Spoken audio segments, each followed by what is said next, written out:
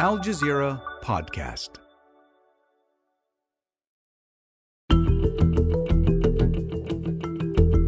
Next year's U.S. presidential election is predicted to be a contest between Joe Biden and Donald Trump. But not even that is certain in the most uncertain of election campaigns. So who else might be in the mix? And what are the important issues? I'm Dareen Abughaida. You're listening to the Inside Story podcast, where we dissect, analyze, and help define major global stories. All right, let's bring in our guest. Joining us from St. Augustine in Florida is Tim Constantine, who's a Senior Vice President of Diplomacy and External Affairs at the Washington Times. He's also the host of the Capitol Hill Show. And from Harrisburg, Pennsylvania, we have with us Thomas Gift, who's the Director of the Center on U.S. Politics at University College London. And from Burlington, Vermont, we're joined by Arshad Hasan, who's a Democratic political strategist. Welcome to you all. Thanks for your time. Arshad, I'll begin with you because, look, according to one poll by polling firm 538, Biden's approval rating is sitting at around 34%, and that is the worst of any president at the same point since polling data became available. How much does this worry the Democrats? I know that there are some people who are a little bit worried about this, but when we contextualize it in terms of whether you would vote for Joe Biden when that poll question is asked, he's sitting at about the same place he was this time about 4 years ago. And remember, 4 years ago, he ended up becoming the nominee and the president. So I think people are more focused a year out. People shouldn't really be that focused on the polls themselves, more about what the candidates each are doing. Right, but is he putting his party at risk by running? I don't think so. Right now, he's running one of the strongest recoveries we've seen in this country. And as it gets closer and closer to the election, as more and more people see that they're more secure in their livelihoods, they're more secure in their household budgets, they'll see that this economy is much better than it was this point 4 years ago. And that's what people will be looking for when they start making those decisions at the ballot box. I think this will be good. Okay, just one more for you before I bring in my other guest, because, in the context of the Gaza war that we've been seeing, Arshad, we hear from a lot of Arab American voters who say that President Biden won't be getting their votes because of his stance and his stance that he's taken to support Israel no matter what. Is that going to make a big difference? I actually do think, and I'll differ from some of my colleagues here, I do think that is something that Joe Biden needs to get a handle on. Arab American voters make up an enormous amount, a significant amount of the electorate in one of the biggest swing states in the country, Michigan. And so Joe Biden needs to be doing outreach and communicating to this community if he wants to shore up an important constituency within an important state. And that's the politics. He does need to do the work here. All right, Thomas, let's bring you in because I want to stick with Biden for just a moment before we talk about the other candidates as well as Trump. Does Biden have the energy to actually fuel a campaign at this time? Because much is made about his age. He's 81, and he would be the oldest American to win a presidential election should he win that nomination, of course. Well, I mean, I think that that's certainly a legitimate question, and it's one that Republicans are trying to put front and center, and especially given Kamala Harris's very poor polling numbers, ones that are even lower than Joe Biden, they're essentially trying to depict a vote for Biden as being a vote for Harris. And I still think that voters, by and large, vote for the top of the ticket, but it has to be a consideration given his age. And I do think that this is a drag on Joe Biden's poll numbers. It's very difficult to look at the numbers right now, even with the caveat that we are about a year out, and be in any way encouraged by them. Not only nationally does it look like Joe Biden is maybe losing by a few percentage points to Donald Trump at the moment, but he's losing in almost all of the key swing states. There was a recent poll that came out showing that Donald Trump had an edge in 7 key battleground states. So for lots of reasons, both related to Joe Biden's performance, potentially his age, he's just not polling well. I mean, the one. So how do you think that the White House is dealing with this, Thomas? I mean, does the White House have a convincing message to Democrats about why they shouldn't be nervous? Well, I think that to a large extent, the White House has tried to frame this as a public relations problem and that they're just not getting the message out. But I think that a lot of voters are just dissatisfied with the state of the U.S. economy and the state that the country is going at the moment. Now, I do think that it's interesting that polls show such disfavorability on the economy, because if you looked at some objective measures, inflation has decreased considerably. Jobs numbers are still relatively robust. It looks like the economy is going to achieve this soft landing that many feared that it would not be able to. So there does seem to be a disconnect between what's happening on the ground and how Americans are reacting. But ultimately, I think Joe Biden has to figure out some way to circumvent that challenge, because it's really been dragging down his numbers. Okay, let's bring in Tim. I mean, do you agree with that? And is it just going to be Joe Biden, Tim, or how likely is a Democratic shakeup at this point? I see an entirely different scenario. And I've been saying this for months. And when I first said it, people kind of laughed and thought I was crazy. But as time has gone on, they think, maybe there's something to this. I believe Joe Biden will continue to run through the primary process. In the United States, you mentioned in the opening Iowa. There's Iowa, New Hampshire, South Carolina. They go state by state. There are a few days where there are multiple states.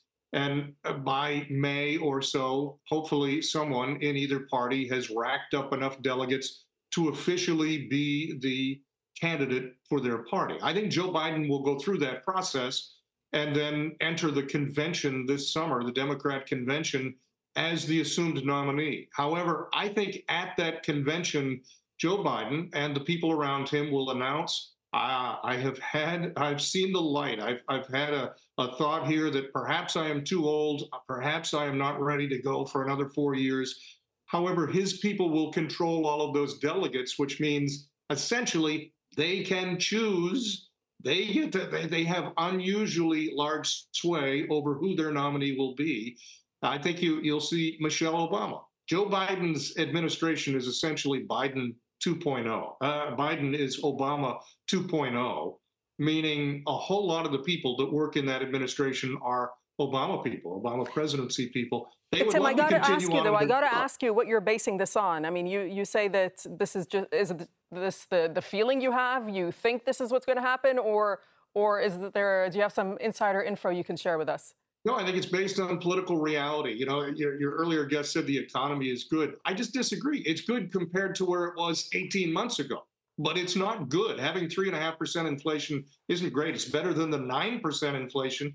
But when they say there's a disconnect between the voter, between the resident of the United States, the citizen, and the actual economy, I don't think there is. When on election day in 2020, I literally went out and took a photograph of how much gas was on that day. It was $1.89 for a gallon of gas. And over the last couple of years, it's gone as high as $4.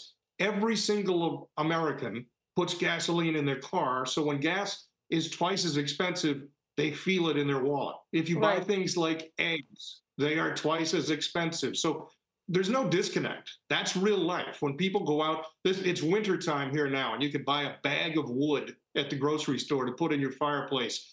A year and a half ago, or a winter of a year ago, it was $5 a bag. It is now $9 a bag. So those are real numbers. Those are real hits on people. And the reality is you've got an 81-year-old president who looks and acts every one of those 81 years. He falls down on stage. He looks lost on stage. He does not look like he is in charge at a time when there is war raging in the Middle East. There's war raging in Ukraine and Russia.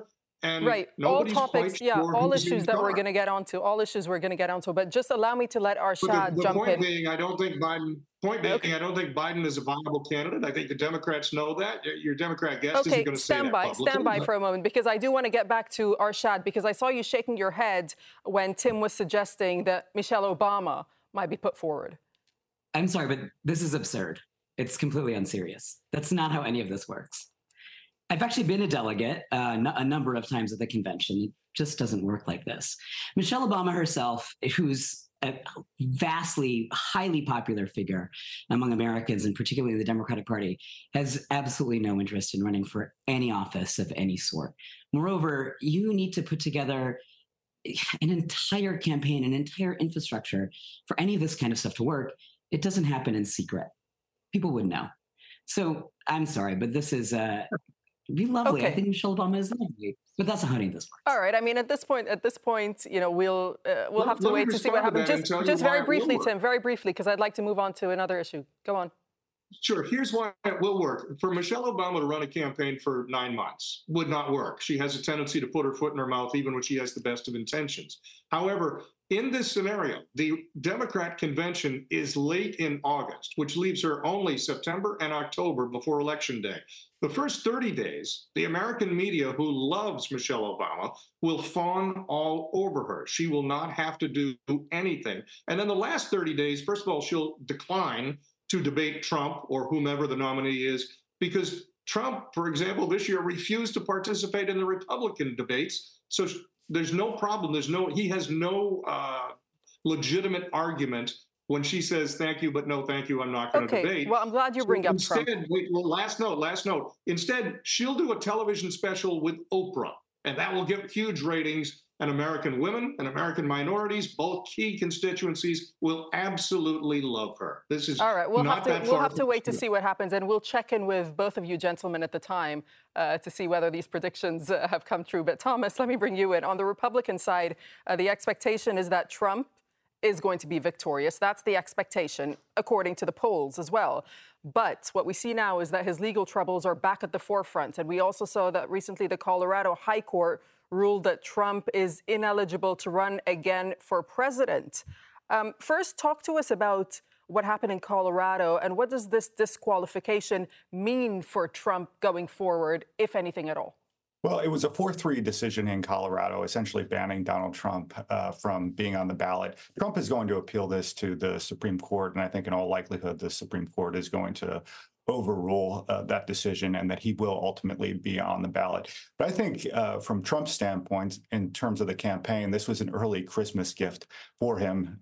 It was a present, just like all the other indictments that have helped him and will continue to help him. And Donald Trump is basically able to frame this as yet another example of where the judicial system is being weaponized against him, that he's the victim, that this is a hoax, that this is a witch hunt, et cetera. And we've seen his poll numbers, of course, increase every single time he has faced legal difficulties. I don't think that this instance will be any different. And I really do think that Donald Trump is going to be the runaway nominee for the Republican side. He has a big lead in Iowa, almost 30 percentage points. We are seeing Nikki Haley, to an extent, reduce that margin in New Hampshire, but I still think that she's just too far away from Donald Trump, and especially given what we saw over this last week, it's only going to shepherd him to the nomination. Arshad, do you agree with this, that this helps Trump when it comes to his run for presidency? And also, what impact does all of this have on independent voters? That's where the question really is. First, I'll say this. I can agree that Donald Trump is a consummate grifter. No matter what happens, he's going to find a way to raise money off of it. And that's exactly what he's been doing. That's exactly what he'll continue to do, regardless of the outcome of any of these sort of verdicts. But to your second question, what does this do for independent voters? I agree the Supreme Court may well strike this down and Trump will appear on the ballots. But the message this is reinforcing for independent voters, people who are potentially persuadable, is this reinforces the fact that Donald Trump constantly gets himself into legal trouble. And I don't mean small little legal trouble. I mean defrauding, denying, and conspiring to overthrow the will of the people. Americans, these prosecutions, people forget that in order to get these prosecutions, in order to get these indictments, grand juries of everyday Americans, people from all over and all different kinds of backgrounds in multiple jurisdictions, have indicted Donald Trump on now over 90 different charges. Every time that Donald Trump goes to court, sure, he'll send out an email to raise money off of it, but also it will remind voters that this man is unreliable, unstable, and does not respect the will of the people. Okay, Tim, react to that and also tell us who's likely to challenge Trump in the primaries, at least. I mean, there are a number of candidates, but who's the most likely threat, do you think? Sure. Just to the last comment there, the indictment doesn't mean anything. That's not a charge of guilt. That means there's a charge. In the indictment process, before a grand jury, only one side is presented. The prosecutor presents his side. There is no defense whatsoever. And the only question of the grand jury is, do you have enough information that this should go to trial. But they only hear one side of the story. So an indictment means absolutely nothing. And in the United States, you are presumed innocent until you are found guilty on trial. So okay, what about the other candidates? On the other candidates, I think what we'll keep an eye on is in Iowa, even though he polls way ahead, I don't know how much of a structure he has. Iowa is a caucus instead of a primary, meaning at a primary, you go, you vote, you go back to work, or you go home. Or at a caucus, you stay there for hours. And it's all about being organized. But Iowa also has a long history of picking losers. Ted Cruz won Iowa in 2016. Rick Santorum won in 2012. You go all the way back to Reagan, and George Bush beat Ronald Reagan in Iowa. So Iowa, it may create some momentum for someone, but it is not the end-all, be-all. What it will do, if Trump wins that big, if he wins by 40 points, it continues the feeling of inevitability. Tom mentioned there was a recent poll in New Hampshire that showed Nikki Haley within striking distance. That most recent poll, and I think it was a TIPP poll, I might be mistaken, but a credible poll, had Trump at 33, Nikki Haley at 29. So I think the only place you're going to see a possibility is if she does well in New Hampshire. South Carolina, which is her home state, is the third state in the process. So then maybe you set up a little race. But I think it's going to be awful tough for any of the other candidates to overcome the numbers we're seeing.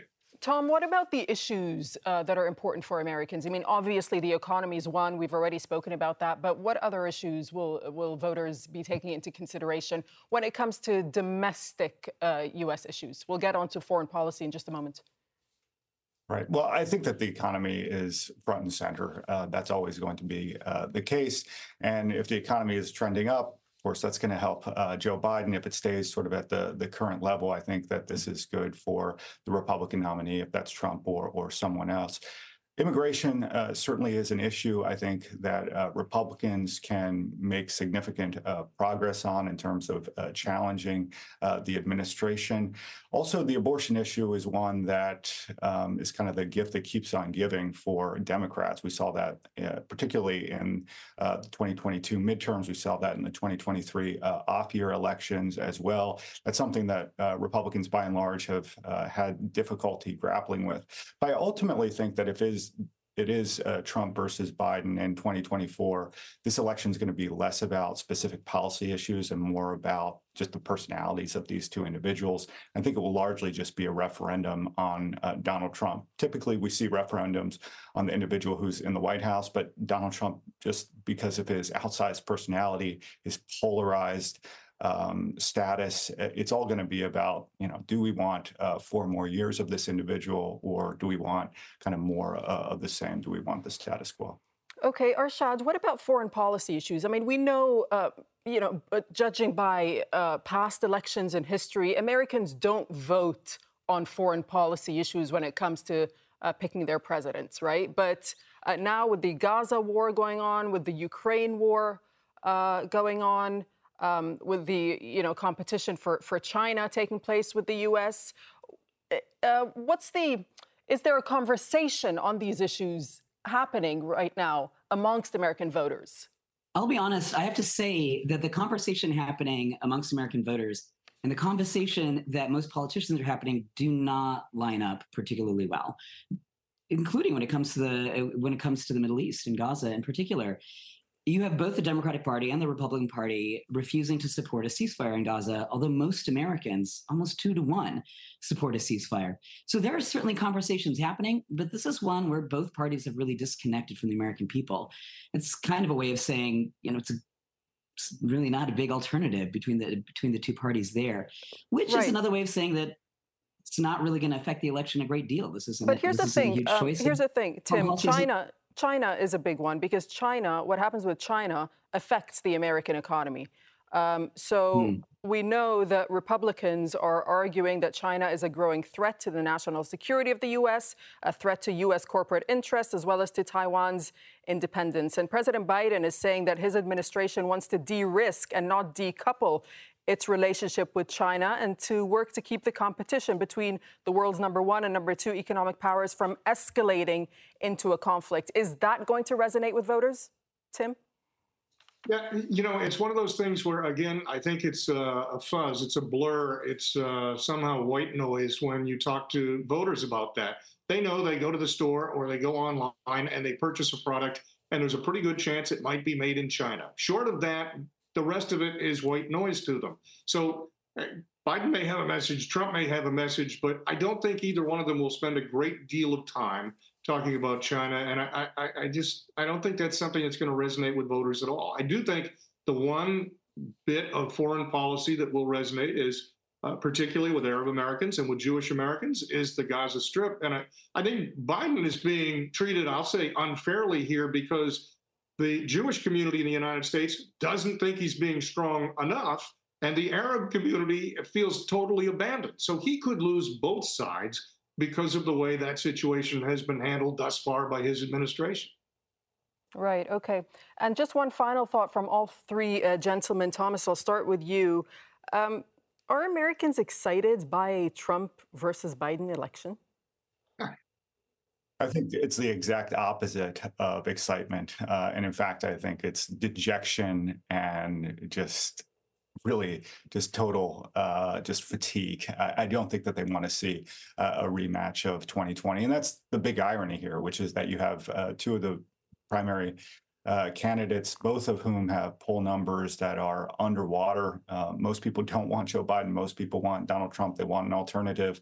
But because of how our primary system works and how deference to the incumbent works in the White House, this is the option that they're going to get. But yeah, okay. I think you're going to be hard pressed to find someone who thinks that this Arshad, is the exact.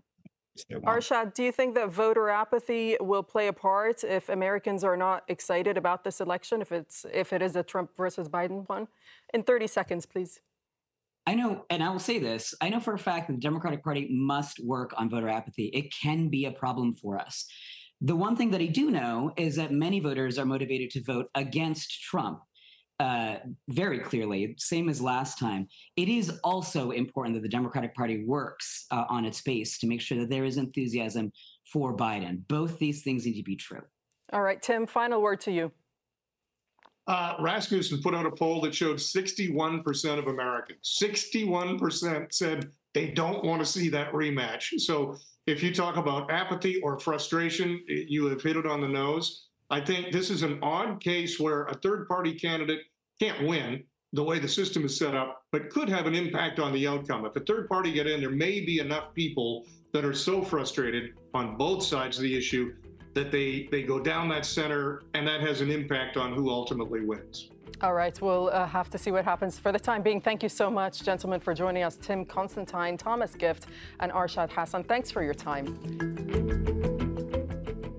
This episode was produced by Dermot Fleming, Cara Legg, Laurent Peter, and Gemma Harries. Studio sound was by Yasser Rahmani. The program was edited by Lynn Nguyen, Vanessa Connolly, Negan Olai, and Joe DeFrias. Be sure to subscribe to the Inside Story podcast to catch every episode. Thank you for listening. Tune in on Saturday for our next edition.